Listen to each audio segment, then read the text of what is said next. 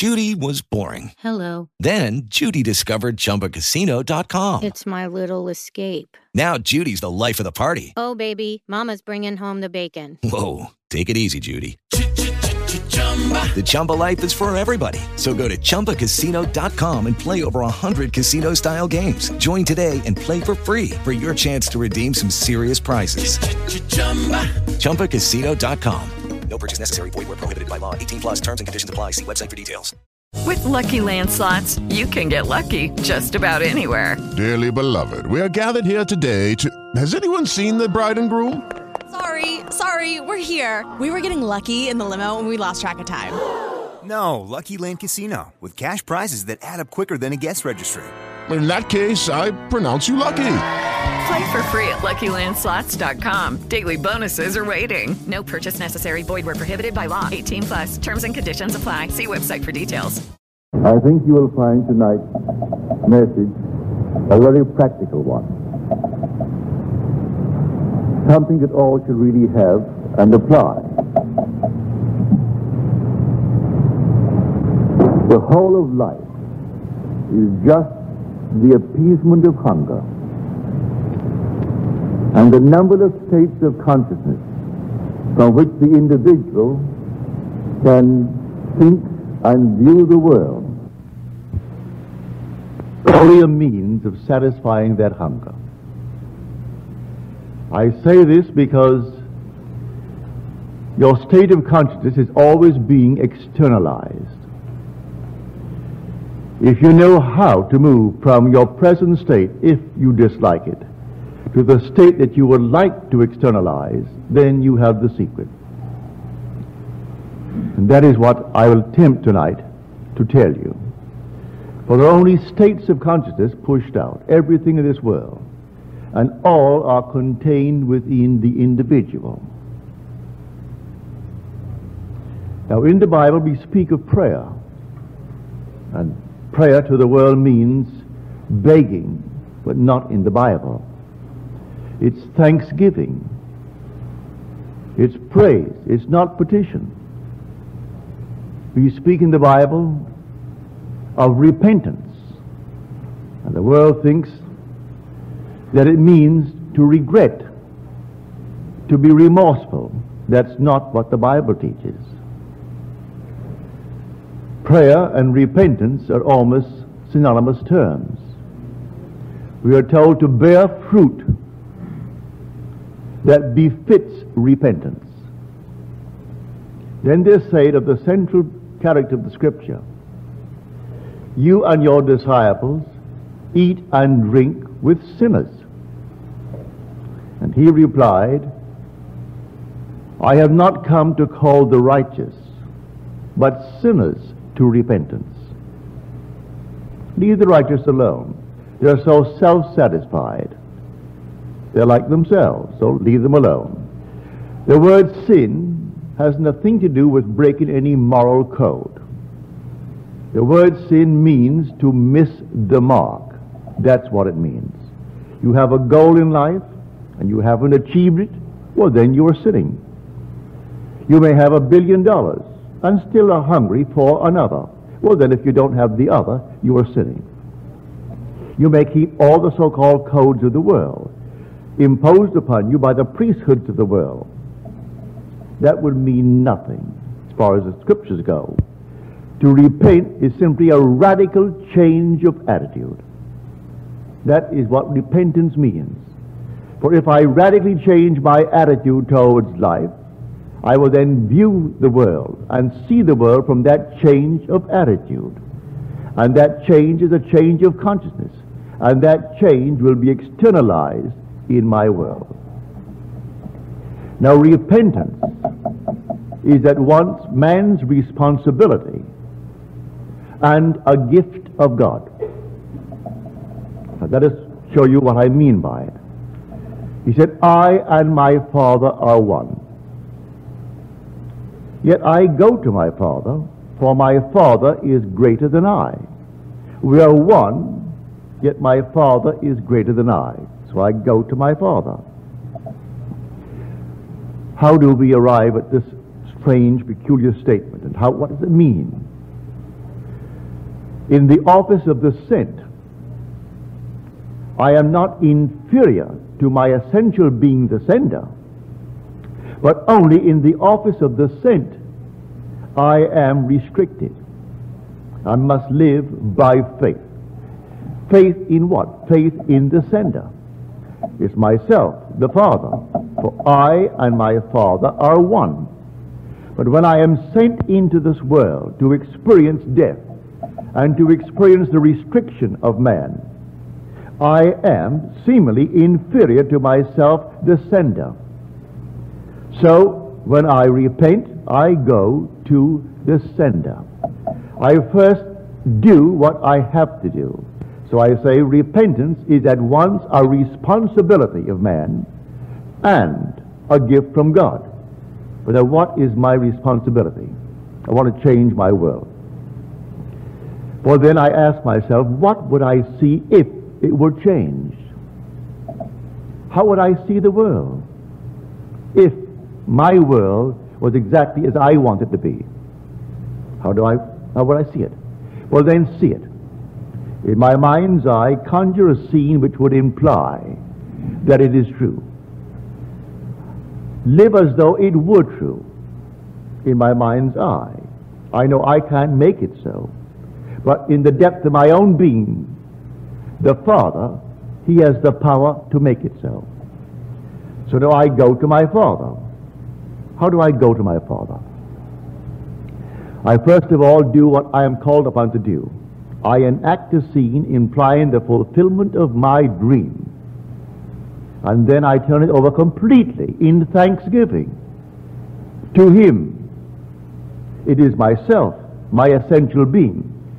But it transcends my reasoning mind. I do not know on this level how it can be done. But I do know that if I have faith in Him, which is my own self, it will be done in my world. So we are told in Scripture, without faith it is impossible to please Him. And those who are drawn near to Him must believe that He exists and that He rewards those who seek Him. I must believe that He exists and that He rewards those who seek Him. Well, without faith it is impossible to please Him. What is faith? The same chapter in Hebrews defines faith for us. Faith is the assurance of things not seen, the evidence of things hoped for. By faith we understand that the very worlds were created by the Word of God, so that what is seen was made out of things which do not appear. Well, in my world it hasn't yet appeared. I say it all is contained within my imagination. So I will enact the scene which would imply that it's real. And then, within myself, I give thanks. Now, we are told the most wonderful prayer ever uttered you find in the book of John, the 11th chapter. He stands at the gate of death, and he raised his eyes and said, "Thank you, Father, that thou hast heard me. I knew that you always hear me." Well, I can't deny that the depth of my own being is hearing what I am doing, what I am inwardly saying. So I can truly say, "Father, thank you." He certainly heard what I said. Well, is it now supported by some statement of Scripture? Yes, again in John, but now in his letter, the first letter. And in this he said, "If we believe that He hears us in whatever we ask of Him, we know that we have already obtained the request made of Him." If I can simply assume that I am the man that I would like to be, but certainly the depth of my own being has seen that assumption. He has heard that assumption. But now, can I actually believe that that's all I need do? Well, I have to confess that I can't do it on this level. I am not wise enough on this level to devise the means necessary to externalize what I have assumed that I am. Well, have you proved it, Neville? Unnumbered times.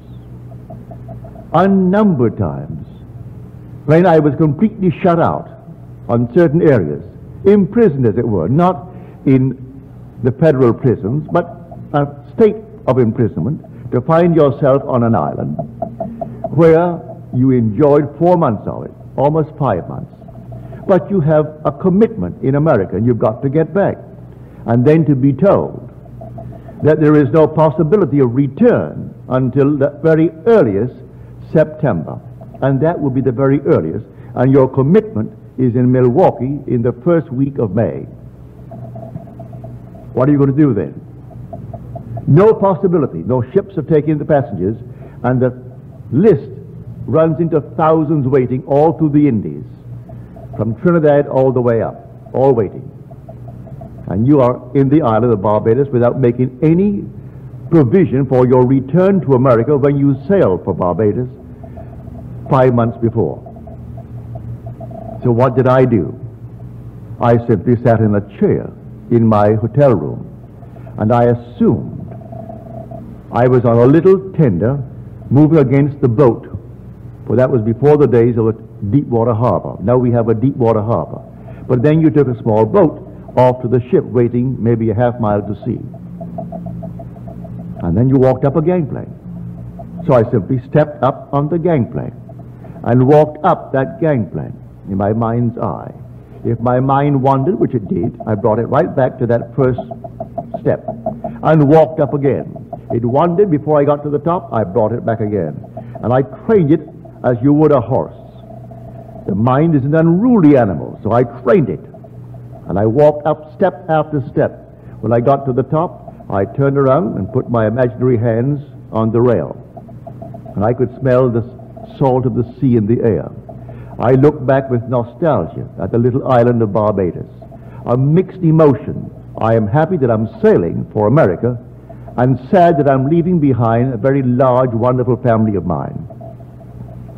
And then, in that mood, I simply dropped off for a moment, in sleep, just a little nap.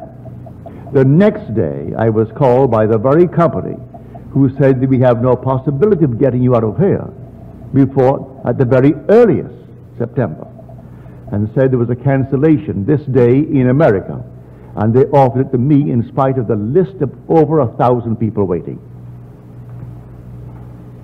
It's not my concern why she or he or it canceled the passage. My prayer was answered. I did what I was called upon to do, for repentance is a radical change of attitude. She said, you can't get out? Well, I said, I am out. I'm on a boat, and the boat is headed towards New York City. That's all I wanted to do. So I did my responsibility. And the second part of repentance is a gift from God. So God has the way of externalizing it. What caused the woman or the man or something to cancel the thing? I was told afterwards, she was afraid.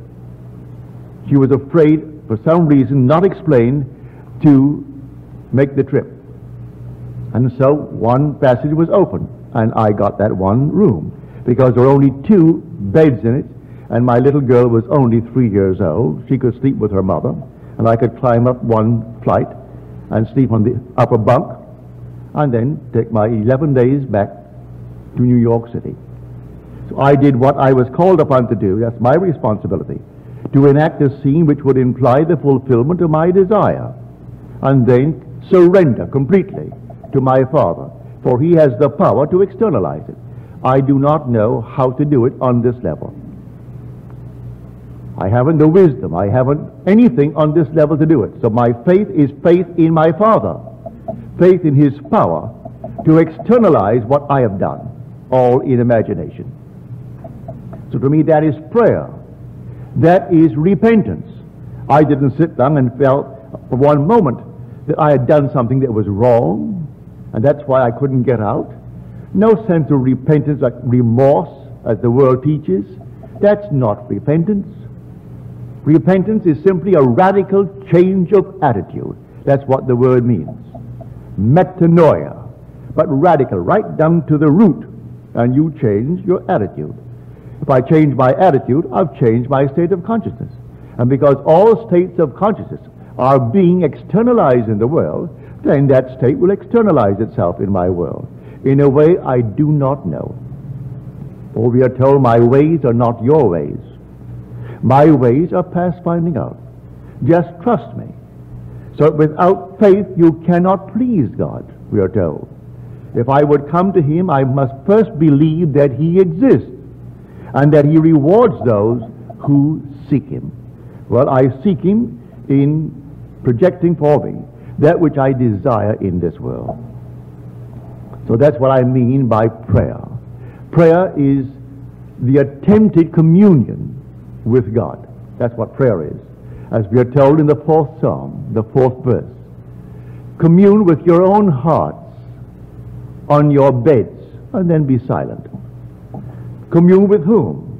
I do not need the mediation of any priest, any rabbi, or any heavenly being. I'm communing with myself. The depth of my own being is God the Father. That's my essential being. And he is one with the surface mind called Neville. And in the capacity of the office of the saint called Neville, I am inferior to myself, the sender. But the sender and the saint are one. You and God the Father are one. But in the office of the saint, you are like an ambassador. You do not speak with the same authority of the one who sent you to represent him. So I represent myself in the world of death. But the sender is greater than I, and yet I and he are one. This is what I get from Scripture.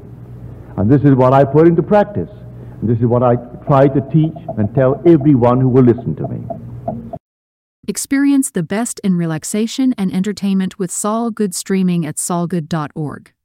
Our extensive library features hundreds of audiobooks, thousands of short stories, original podcasts, and popular sounds for sleep, meditation, and relaxation, all ad-free.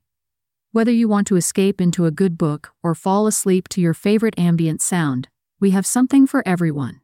Go to saulgood.org to start streaming and discover your new go-to for entertainment and relaxation. That's SOLGOOD.org. Enrich your mind with sounds of knowledge from soulgoodbooks.com. Unlock access to a vast library of ad-free audiobooks for only $10 a month. Listen, learn, and grow at soulgoodbooks.com.